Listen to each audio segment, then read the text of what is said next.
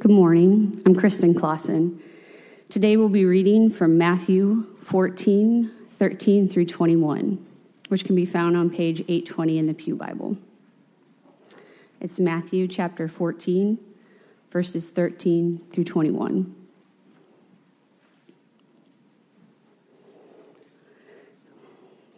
Now when Jesus heard this, he withdrew from there in a boat to a desolate place by himself. But when the crowds heard it, they followed him on foot from the towns. When he went ashore, he saw a great crowd. He had compassion on them and healed their sick. Now when it was evening, the disciples came to him and said, "This is a desolate place, and the day is now over. Send the crowds away into the villages and buy food for themselves." But Jesus said, "They need not go away. You give them something to eat." They said to him, "We only have 5 loaves here and 2 fish." And he said, "Bring them here to me." Then he ordered the crowds to sit down on the grass. And taking the 5 loaves and 2 fish, he looked up to heaven and said a blessing. Then he broke the loaves and gave them to his disciples. And the disciples gave them to the crowds. And they all ate and were satisfied. And they took up 12 baskets full of the broken pieces left over. And those who ate were about 5,000 men, besides women and children. This is the word of the Lord.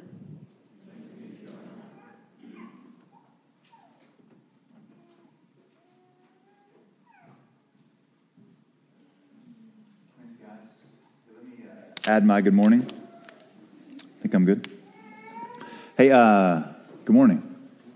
Eager to jump into this text with you. I want to talk about a couple things real quick before I do that.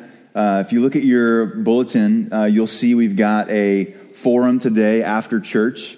As a church, we are trying to figure lots of things out. But one of the things we're really committed to is to move towards difficult things, even if it's kind of awkward or we're not quite sure what to do. You might go, yeah, we just experienced that in our prayer time. Like we know, like awkward silence. Like we're just as a church saying, let's just step towards stuff. So 2 things we want to step towards. One, in our denomination, last couple of months has been in the news, some abuse, not just allegations, but findings in the Southern Baptist Convention. And a month ago, our convention met and they walked through some resolutions and made some decisions. And so we want to be transparent and just tell you how we're thinking about that. I want to answer your questions about that. So we're going to host a quick forum right after the service today, just on our response to abuse in general and specifically what's going on in our convention. We'll talk about what we're trying to do here in our body, some resources available for victims, and then just have a conversation about what we long for as a church. So I wanted to ask you to stick around for that. We've let you know that and trying to make a space for you to ask some questions. So in a setting like that, where you have people who are asking like policy questions and folks who actually have been harmed, it can be a difficult environment. So we're not going to do live questions at that forum. So your chance to ask a question is to go on your bulletin. There's a little QR code at the bottom of that, which sounds way fancier than it really is. But you can submit a question there. And I think we're going to take questions till communion. And then some of our females on staff are going to kind of sort those and then get us in a spot where we can answer those questions. We'll answer every question that you ask. We just may not answer all of them publicly. But my job in this moment is to both ask you to stick around afterwards to talk about this really important issue. And then if you want to voice a question that you think will be helpful for our whole body, you can do that with that QR code. So I hope that makes sense. If you have questions, ask them before communion. After that, we can just engage live in the room. So that's today. And then next week, you'll see another forum. And so we want to take some time just to engage what's happening in our culture when it comes to abortion and reproductive rights and what's going on in the womb with life. And a few weeks ago after the Supreme Court decision, I kind of addressed some of that. We were really thankful to be in Matthew 13, where Jesus is talking about the greatest treasure. And we try to orient our hearts around that rather than policies or politics or any sort of like vote that might happen. It was a really orienting thing, but we said if that's the last thing we talk about or last time we mention this, it's an utter failure. And so we want to keep talking. We asked you to come and pray with us a few weeks ago, and next week we want to take another opportunity just to talk and answer some questions. I said on that sermon a few weeks ago, I don't think the pulpit is the place for me to tell you how to vote, and actually I'm really committed to that. I'm really committed not to tell you how to vote. However, my job is to tell you what God's word says about things that really matter, that influence how you vote. And so I'm going to take some time next week just to go through like what does the Bible say about life in the womb? What does it say about coming alongside of the oppressed? What does it say about how we think about rights and culture and government and those kinds of things? I'm going to try to do that in about 10 or 15 minutes. Maybe you've never heard from the scriptures what God says about life. So I'm just going to take some time from the pulpit to do that. And then after that, we'll stick around from the service and just talk as long as you want to, ask whatever questions you have. I want to connect you to some resources if you have some questions for you personally, or you have some recovery, you have some places where you've had some loss, and also connect you to places where you can begin to serve and give. If you're asking, how do we make a difference in our community? How do we have a holistic view of valuing life? So I want to kind of connect you to some organizations and tell you what we're trying to do as a church. So we're going to talk about it for a minute from the pulpit, just about what does the Bible actually say. We'll stick around after church next week for that. And I realize that's not great for everybody, and so we're going to take a risk of like a Zoom call Wednesday night at 8:30, and already I'm going like, I don't know how it's going to work out. But again, stepping towards awkward things, just trying to like make a space where you could ask questions and you could dialogue, and again, you could hear about those resources. So that's next Sunday and next Wednesday night. That one will be about issues of life and how we think about reproductive rights. And then today will be about abuse. I mean, those are really heavy things, but they're really important things, and it's the world that we live in, and I'm desperate for you to know that God not just like cares, but has something to say about the world that you live in. We don't just experience God in this room for an hour and a half and then get on with the rest of our lives. Like, God has spoken into everything that matters to you. He shapes, he is preeminent over, he has spoken into, he wants to guide you, meet you, comfort you, correct you in all the places of your life. And so as these things are in front of us, we just want to take some time as a church to engage with that. So again, we'll go slow. This won't be the last thing that we do, but want to kind of take another step there. And then let me ask one more thing of you. In preparation for that meeting, what I'm hoping is that God is stirring in you dreams and passions and desires to build things and have sustainable things and come alongside of individuals when it comes to justice and mercy in our community. So I want to ask you, sometime next week, would you take a day and fast and pray with me, asking God to give us like a deeper burden for who he is, help us see people the way he sees them, and that he would give our body visions and dreams and desires and burdens and initiatives that we can move towards as a people over the next 20 and 30 years that might actually make a difference in our community. We're committed to small steps that are incremental, but they're certain things that will actually bring about real change. And so I just want to ask you to join me to pray that God would stir in us through the gifts he's given our body, the resources he's given our body, what we might be able to do in our community. So would you just take a day, pick a day, it doesn't matter, pick a meal, pick whatever you want, fast with me one day, pray with me, and then we'll get together next Sunday and we'll talk about that specific issue of life as we come into it. I know we got a vote coming up. Again, I'm not going to tell you what to do on that day, but I want to bring us into just asking God to speak to us as a people. Okay, let me pray for us. Jesus, thank you for your word. Thanks that it does speak to every area of our life, even if the particular words or issues that are on a ballot aren't found. You speak holistically, and you speak thematically, and you speak with burdens and passions and trajectories and stories and commands, and you tell us what's true. You tell us about your heart in ways that we can actually hear your voice and move towards you. So would you make us a people that long to hear your voice, that want to be instructed by you, that have a deep, deep desire to learn and grow and be changed and transformed by you? And would you do that not just like down the road, do that now? Would you now, in the places of our suffering, the places of our confusion, the places of our sin and rebellion, the places of our loneliness and sadness, would you come in this space this morning and speak to us? We need you. We say out loud that you are the only one who has authority in ways that will bring life. So we ask that you would help. Open your word. Spirit, speak, we pray. And for those in the room who don't yet know you, who are wondering what the church is about, wondering what you're about, would you speak in a specific way to them this morning? We pray in Jesus' name. Amen. Amen. All right, so we had a vacation a couple weeks ago. It landed at a family wedding in Dallas, and my brother's wife's brother's wife, so I don't know what that is to me. I don't know who that is to me. She's a wonderful person, but I'm not sure what to call her. So my brother's wife's brother's wife got to kind of come into the room, and she's wearing this black shirt that has 5 loaves and 2 fish on it. And it's one of those shirts that you're meant to go, hey, what's that shirt about? And so it totally worked. We all went, hey, what's that shirt about? And she got to tell us a story of her amazing husband who, for her birthday, bought her, I guess, like a share in the show Chosen, and she got to be an extra in the scene of the feeding of the 5,000. So it's this long story of getting there on buses and 6 a.m.s, and there's some sort of audition you have to do, and they've all these ways you have to dress in certain ways. And she just goes on and on telling the story about this amazing day that's like 1,000 degrees in Austin. It's not shot in Israel, actually. It's shot in Austin. I didn't know that. So it's in Austin, which is like super hot, or maybe some outside of Austin. I wasn't listening super close when she was talking, but it was profound what she said. What caught my attention was two things. One, the logistic nightmare of getting like over 5,000 people to show up on time, sit down in spaces, be quiet when they're shooting over the hill. So they're doing all these different scenes. And then the joy she had of just talking about what it was like to be there. What it was, and she's a little swoon with some of the actors, I think. There's a little bit of like some of that starstruck stuff there. But the idea of just sitting in places and kind of reenacting such a beautiful scene.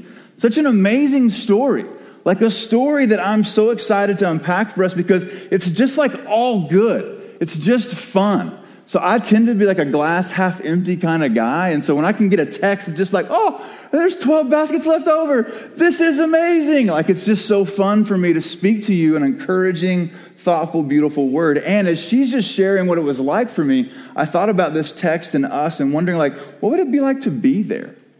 What would it be like for you just to sit on that hill, to encounter Jesus, even from afar? Like she's sitting way in the back. I don't think we'll see her on Chosen. I don't think you'll notice my brother's wife's brother's wife on that thing, but she's going to be there. She's part of the masses. So whether you're in the very, very back, or you're one of the disciples, or you're the little kid that brings his lunch, or the first person to get something, or the last one to get it, or you're the one who kind of sees the full baskets, wherever you find yourself, kind of in that story, it would have been an amazing, amazing scene.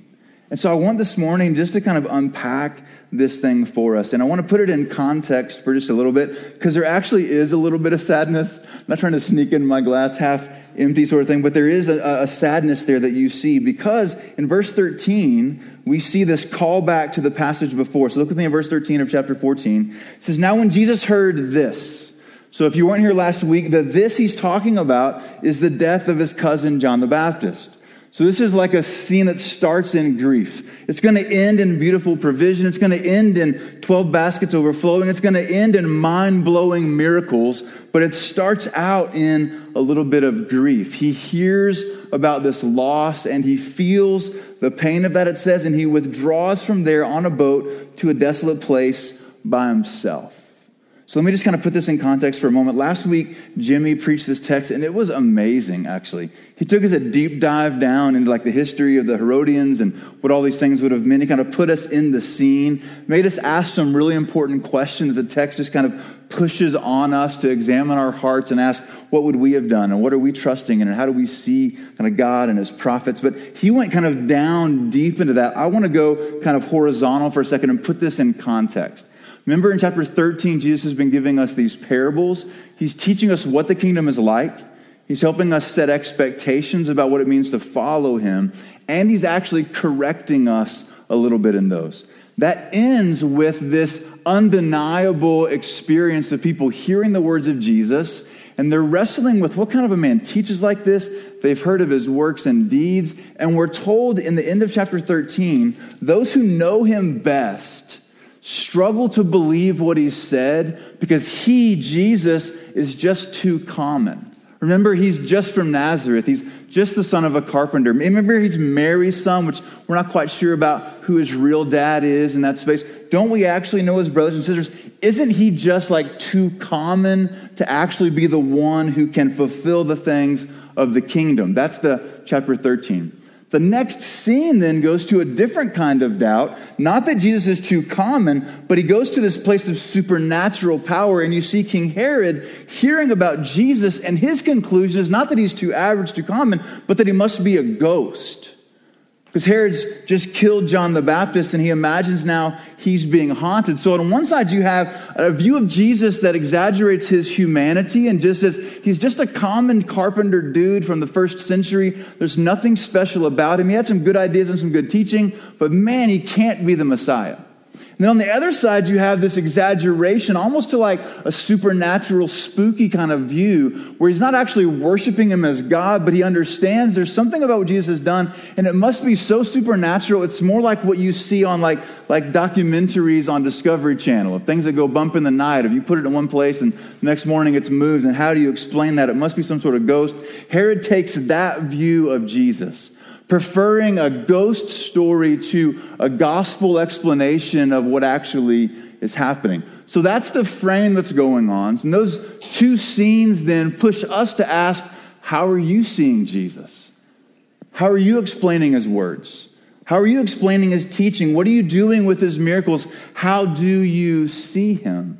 And what Matthew's going to do is, with that question hanging in the air for us, give us 3 episodes showing Jesus' miraculous power over our needs, over the natural world, and over the supernatural world. We're going to see this feeding of the 5,000, and then we'll see Jesus walking on water, and then we'll see him kind of heal the sick in those spaces at the end of the chapter. So you see Jesus' supernatural power. Matthew just won't let us get away from this consistent testimony of who Jesus is, but he's making us ask the question, who do you see him to be?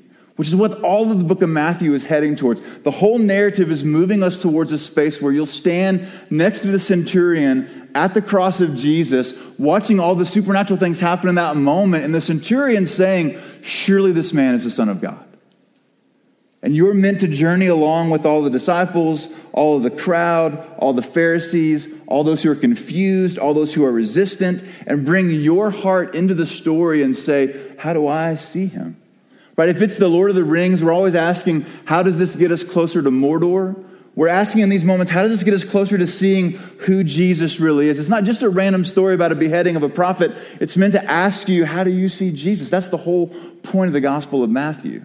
So in this space, then, what we see is Jesus in that context is explaining and showing more and more of who he is. And you have questions about that. Some of you don't yet know if the Bible's even true, let alone if you can trust Jesus. You're not sure about your religious wounds and your background and what to make sense of those things. Even as I talk about abuse, you're like, that's not an academic thing, man. That's my story. And you're wondering, because Jesus fit into this, right? So bring all those questions, all those doubts, all those longings into this text, and look with me at the way Jesus kind of shows us who God is, who he is, and what he does. Here's the outline I want to follow. I want to just talk about the humanity of Jesus and the limitations of the disciples and the abundant provision of the kingdom. And we'll go quick. And I hope we spend more time on that last one, because it really is like a glass half full sort of thing. So first, the humanity of Jesus. It does start a little bit dark. He hears of the death of his cousin, John the Baptist, and in sadness, he goes and withdraws from there on a boat to a desolate place. Now, this word is a word of wilderness, but it has implied in it aloneness, loneliness, some sadness to it. It's not just a geographic location. It has an essence to it. This is a place where you go when you want to be alone, when you feel alone, when there's a kind of sadness there. So Jesus hears about the death of his cousin, and in his humanity, in his compassionate heart, him being fully human and fully God, he's sad. He's sad. And he wants to just go get away by himself, to just sit, to pray, to cry, to remember his cousin, to think about what all this means. And maybe he's thinking about this is like the foretaste of what will happen to him. He knows the cross is coming. He's encountering all of those realities, but he wants to go and get away. He wants to go grieve for a moment. Just stop for a second. That Jesus, the Son of God, the eternal one, that Colossians says is preeminent over all things and holds all things together, that he knows what it's like to face loss and sadness and just simply want to be alone, to deal with what's inside of his heart, gives you a sense of comfort that he sees you. There's just something about our suffering where we want to know people know what it's like to be us. This last week, I joined one of our members and we visited a women's health clinic and just heard about what they're doing. And it's an amazing place, actually. All medical professionals trying to offer alternatives to people who are in unwanted pregnancies and trying to ask, like, is there a way forward for us? And they listen with a ton of compassion and sit and hear the reasons why they feel like they can't keep the child, and do they want to keep the child, and just have this beautiful dialogue. And one of their hopes is to connect somebody on their staff's story to this person's story. To go, oh, you're not married and you're pregnant. Can I introduce you to my friend who was in that exact situation? Oh, you're scared medically for what's going on. Can I introduce you to one of my friends who had that exact situation? And they just talked about the power of having somebody sit who sees your suffering. One of the counselors in our church talked about the importance of having your suffering seen, to see their suffering and to sit in that space. It just means something. It doesn't mean that if you haven't faced someone's exact kind of pain, you can't speak into it. That's too far. But there's something just comforting when you know a person has been where you are. So just stop for a moment. Imagine God himself came into our world. Hebrews tells us for the exact reason to sympathize with your weakness and frailty, so he would not just know about it the way a sovereign, all-knowing God would know all things, but to experientially know the suffering and sadness and loss that you experience. The God you're praying to about the things that feel really dark and overwhelming, the things you want to pray about when you're just by yourself and no one could hear you, so you're maybe a little less filtered. That God that you're praying to knows what it's like to face loss and suffering. Just hear that. He relates to you, Hebrews says. He comes close to you. And he comes close to you with compassion, because I love the rest of the scene. The crowds hear about Jesus and they flock to him. Now, again, this is not just a couple of people. This is one that will turn into this huge 5,000 plus person crowd. When he comes ashore, the great crowd comes to him in verse 14, and his reaction is to have compassion on them. Okay, think about that time when you just faced something horrible. It's been like a week full of a day, and you just want to be alone, and you're trying to desperately to get away from, like, as much as you love your children, you want to get away from your children for a minute. As much as you love your spouse, you want to get away from your spouse for a minute. You just want to be by yourself, and you just can't do it. But they just keep knocking on the door. Adrian told stories like our kids, she'd be in the bathroom, they'd stick their little fingers under the door like, hey, mom. Like, no place is sacred. You just cannot be alone. So in that space, when you feel like, I'm going to explode if I'm not alone, and then you get interrupted, remember what that feels like for you? You're tempted to go towards anger or anxiety, or don't you know what it's like to be me? Can't you give me a break? Like, we tend to lash out. And because we see God as just like a better version of ourselves, maybe you're tempted to see God when you ask him things that he's like annoyed with you. Like that your stuff is just too small. Like, he's trying to run the whole universe for real. You're going to ask about your job or your body or your singleness or your sexuality. I mean, really, like of all the things that are going on the globe, you're going to bring that to him. We almost imagine God's just a better version of us. But in this space, see Jesus hearing their need and their loss. Their desire to kind of have God meet them in their sadness. He meets that space with compassion. So here's the Son of Man who himself is sad, who still has compassion on those around him. And it's not just an ideological compassion, it's a holistic compassion. Do you see that? He has compassion on them and he heals their sick. He comforts them, he moves close to them, and he does something about their suffering. God is not just trafficking in platitudes. He actually wants to meet us in the dark places that are very real and visceral and physical. He comes in his compassion and he actually heals them. We start this little scene that is so beautiful and miraculous with an understanding of the humanity of Jesus. He's compassionate. He has the power to meet your needs. He's not annoyed by you. He actually wants to draw close to you with compassion. Secondly, the limits of the disciples. So there's this moment there, and Jesus goes into what he always does to kind of heal and help and to show the kingdom of God, not just talk about it, but to show it. In verse 15 it says, now when it was evening, the disciples came to him and said, hey, this is a desolate place. This is that place out in the wilderness, a place of loss, a place of loneliness, a place of sadness. It's the same word. And the day is almost done. Would you just have some compassion on these people, send them home so they can go take care of themselves? They need food. It's been a heck of a day. Let them go buy food for themselves.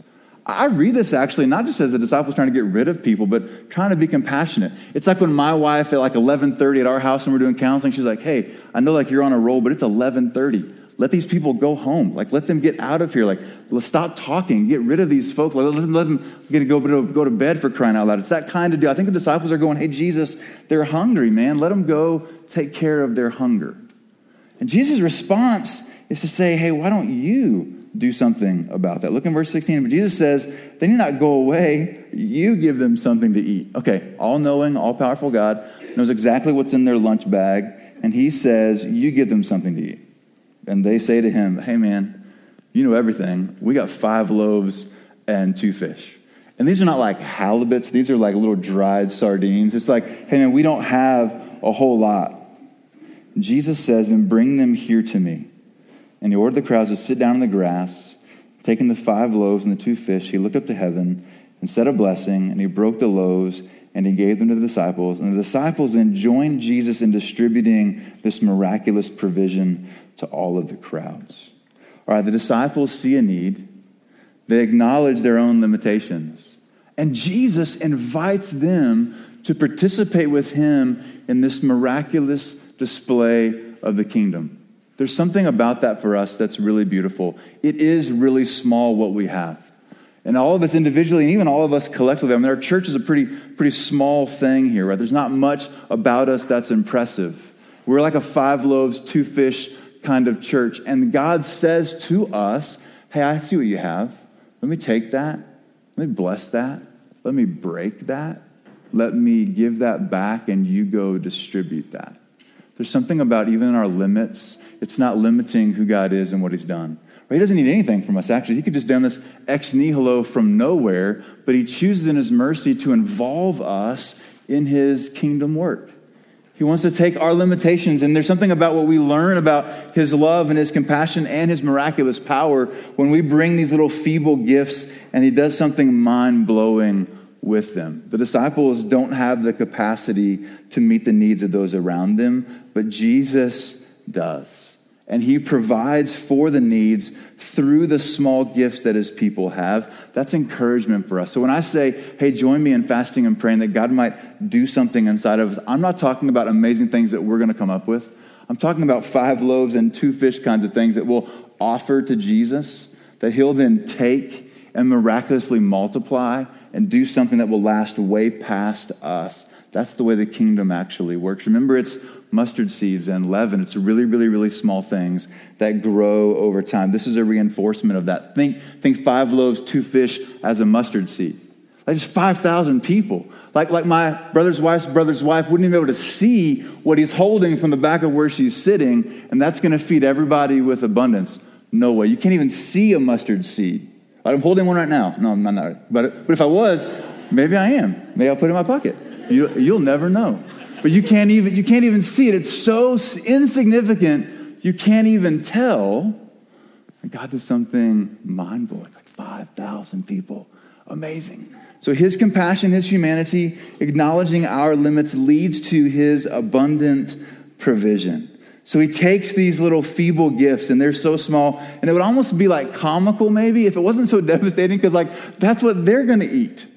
So it's not just like, hey, we had this extra stuff. This is what they've got. The 12 of them are going to share and maybe give Jesus a little bit of this. So 13 people are going to take these 5 little cakes and these 2 sardines. Like for them to give that to Jesus, not knowing what he's going to do, would be loss for them. It would be sacrifice for them. In the kingdom advances. Jesus says when we die to ourselves, when we lay down our life, when we give up what we have, that's how the kingdom works. The kingdom economy is rooted in sacrifice. The currency is sacrifice that God takes and miraculously blesses. So they with great loss and maybe fear or sadness, you can just see one of them like licking his lips like, man, I was so looking forward to like a third of that one cake. That was all, okay, Jesus, we trust you.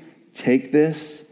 And he does take it. Look back in verse 19. He tells people to sit down on the grass, which some commentators talk about Psalm 23 here, the great shepherd that makes us sit down in green pastures. The shepherd's going to do something now miraculous. He's going to have us walk through the valley of the shadow of death in ways. He actually is going to set a table in front of us, the scripture says. He takes him to sit down. He takes these little loaves. He takes them. He looks up to heaven and he blesses them. Then he breaks them and then he gives them. That same pattern we'll see multiple times in the New Testament. When Jesus does communion, he'll use that pattern. When he talks about what's going to happen in the kingdom, he uses that pattern. On the road to Emmaus, when he has hidden his identity and the disciples aren't quite sure who he is, he holds up a piece of bread and he takes it and he blesses it and he breaks it and he gives it, and their eyes are open and they see Jesus. This is a messianic pattern. To take, to bless, to break, and then to give. And the disciples then take it and they give that away. And the simple point is just so beautiful. It ends not in scarcity or barely meeting their needs. All 5,000 plus get fed and filled, and there is tons left over. Not just back to where they started, right? This mustard seed and this leaven multiplies out. It's way bigger than when it started. Now they've got 12 basketful of food left over. A beautiful image of provision. So I struggle with glass half empty kind of stuff. It's just the way I'm wired. I'm sorry. I promise I have fun. I laugh and tell jokes, but I just kind of tend to run in this kind of sober place. What struck me this week is this is not like even glass half full. This is glass filling up. This is the kingdom of God advancing and growing and spreading.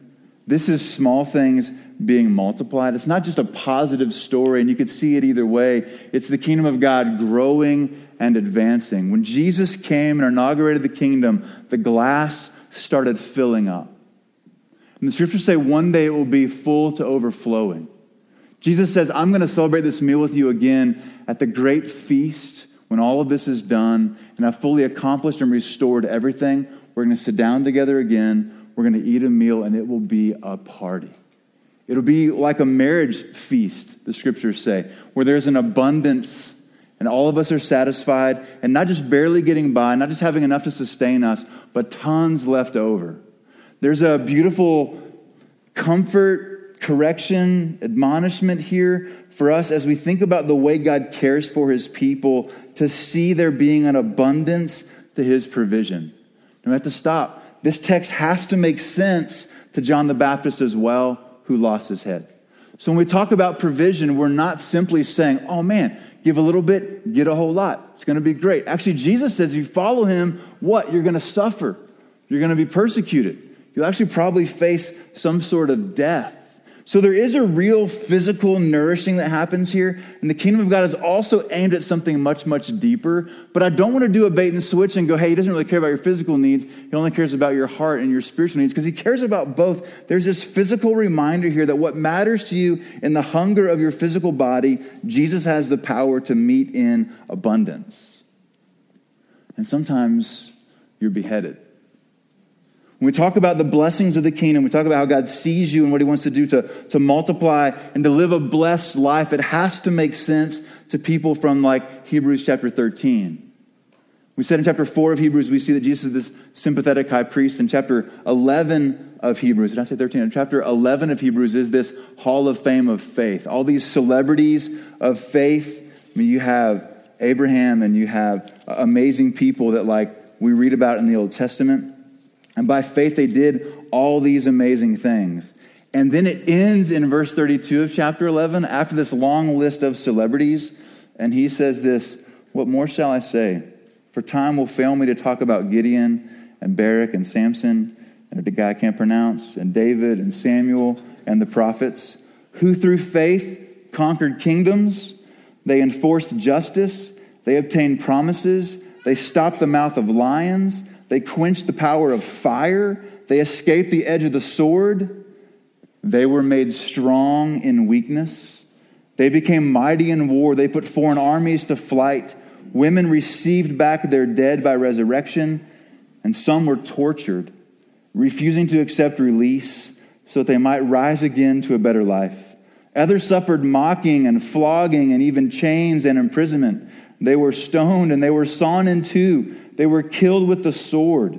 They went about in skins of sheep and goats, destitute, afflicted, mistreated, of whom the world was not worthy. Wandering about in deserts, in these desolate wilderness places, and in mountains, and in dens and caves of the earth. And all these, though commended for their faith, did not receive what was promised to them, because the glass is filling up. And they died before it was fully filled. And the promises that God made to these people who lost everything is the same kind of promise that he's demonstrating in this moment when he does multiply and meets their need. Now come into us the mystery of the kingdom. But what I want you to understand is these are not two different roads you could go down. Either you get nothing or you get everything.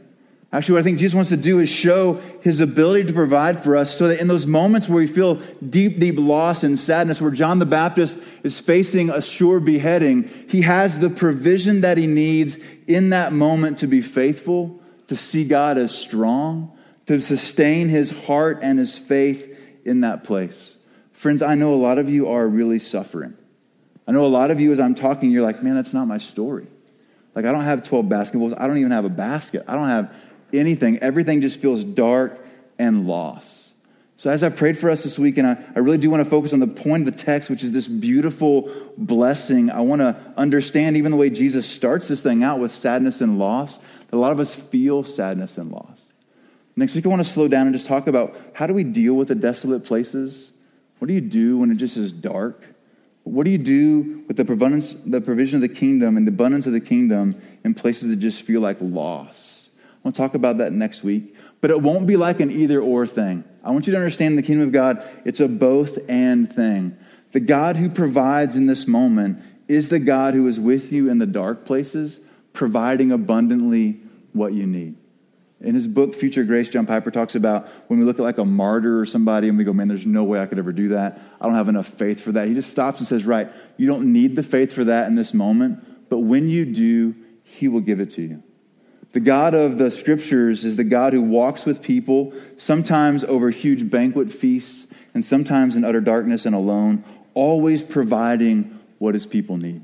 And those places of darkness are not the absence of his provision. The same abundance that he gives physically in this place with this bread is available to you spiritually and emotionally with the presence of God in the spaces of your suffering. And many of you can bear testimony to that. One of the things I love about this church is the way that we've stewarded our story and our suffering.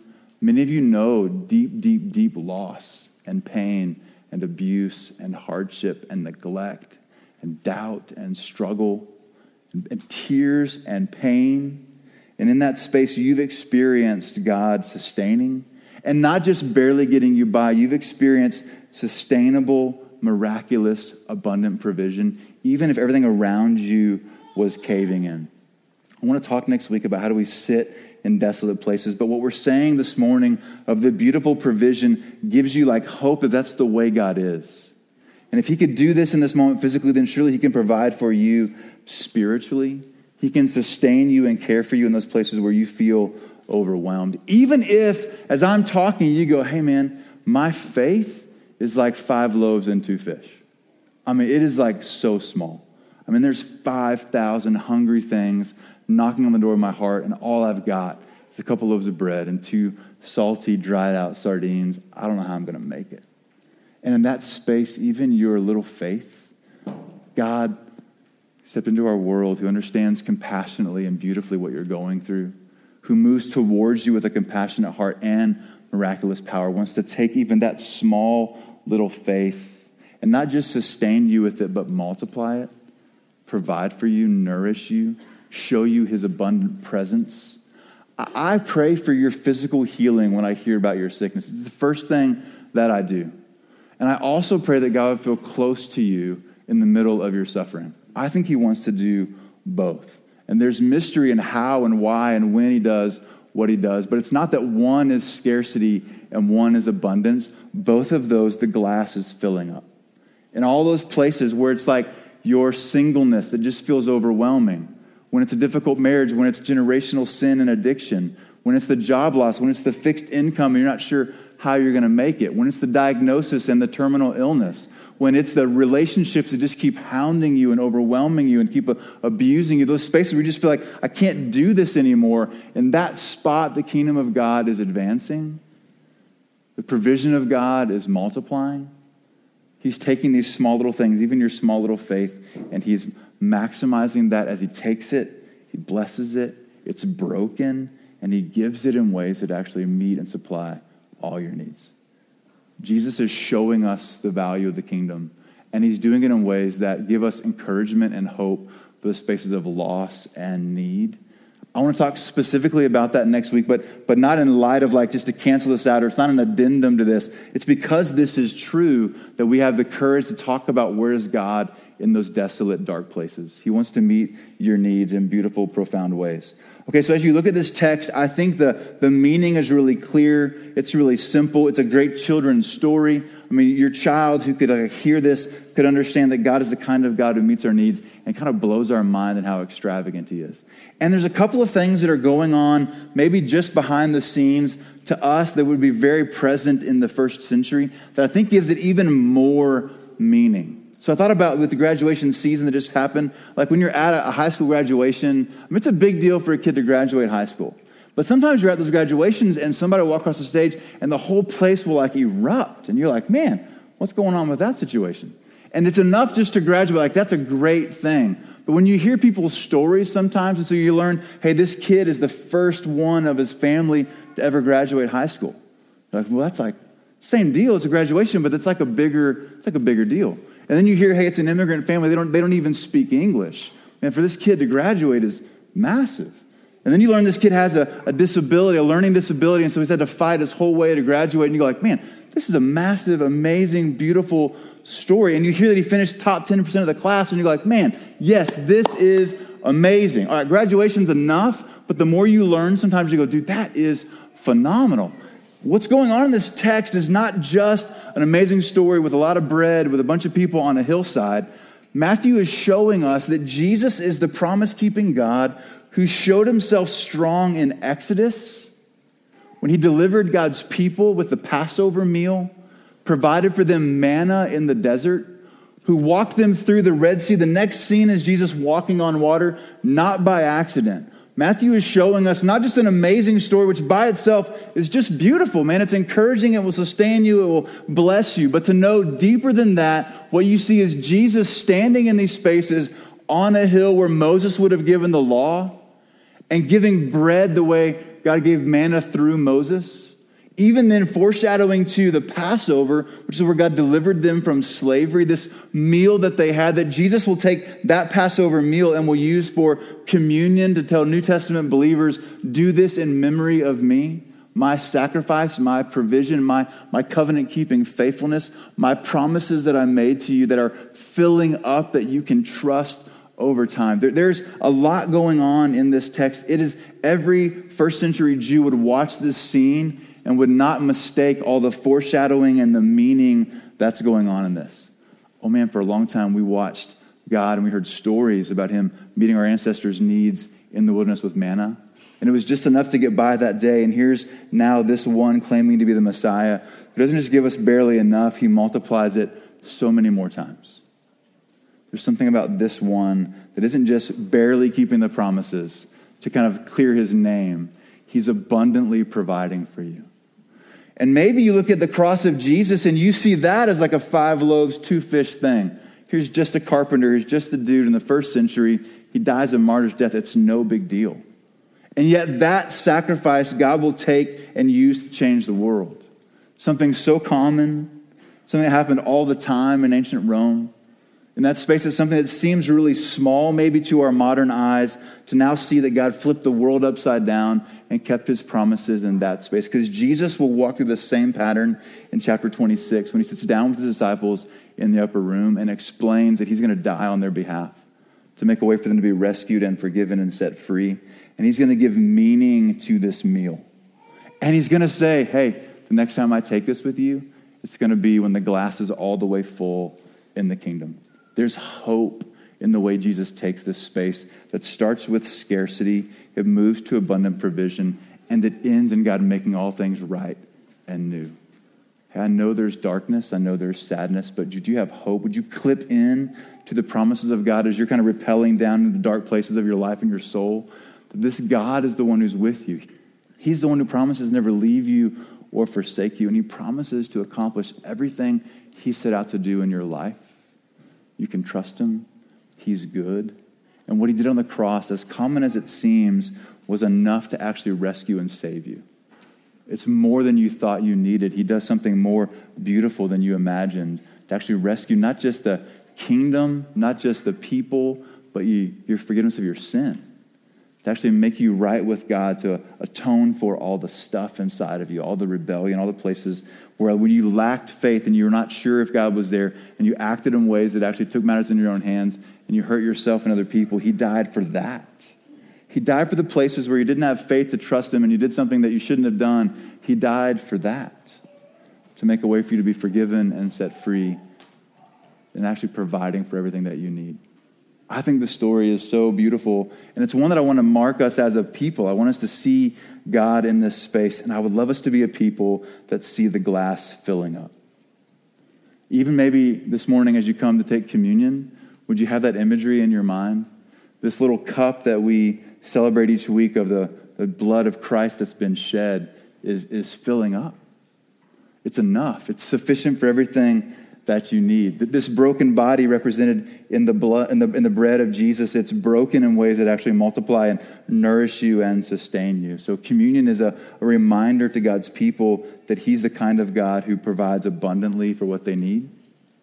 All who are trusting Christ, I invite to take communion. The way we do it here is we tear a piece of the bread off and we dip it in the cup. There'll be servers over here in the front two aisles. There's also gluten-free over here to my right, your left, and some small individual packets if that's more comfortable for you. But if you claim the name of Christ, if you're looking to his provision to be the thing that makes you right with God, I want to invite you to come and take communion. If that's not who you are, if that's not your story yet, if you're not yet ready to trust him, there's prayers in the back of this bulletin that will give you some examples of what it would sound like to pray and ask for his help. If you just sit in your seat and pray and ask God to speak to you, this meal is for those who are trusting him. You're welcome to do that this morning, but if you're not yet ready, would you sit and pray? And for those who are trusting, come and take communion and let the abundant provision of God nourish your heart. Let me pray for us and we'll take communion. Jesus, we say thank you for who you are. Thanks for all that you've done. Thanks for taking limited things like this and maximizing them. Thanks that your death on the cross is enough to save the world. Would you fill the room now with faith that you can feed, you can nourish, you can provide physically and spiritually what we need. Help us now in this space to celebrate who you are and what you're like. In Jesus' name, amen. Let's take communion and then we'll sing together.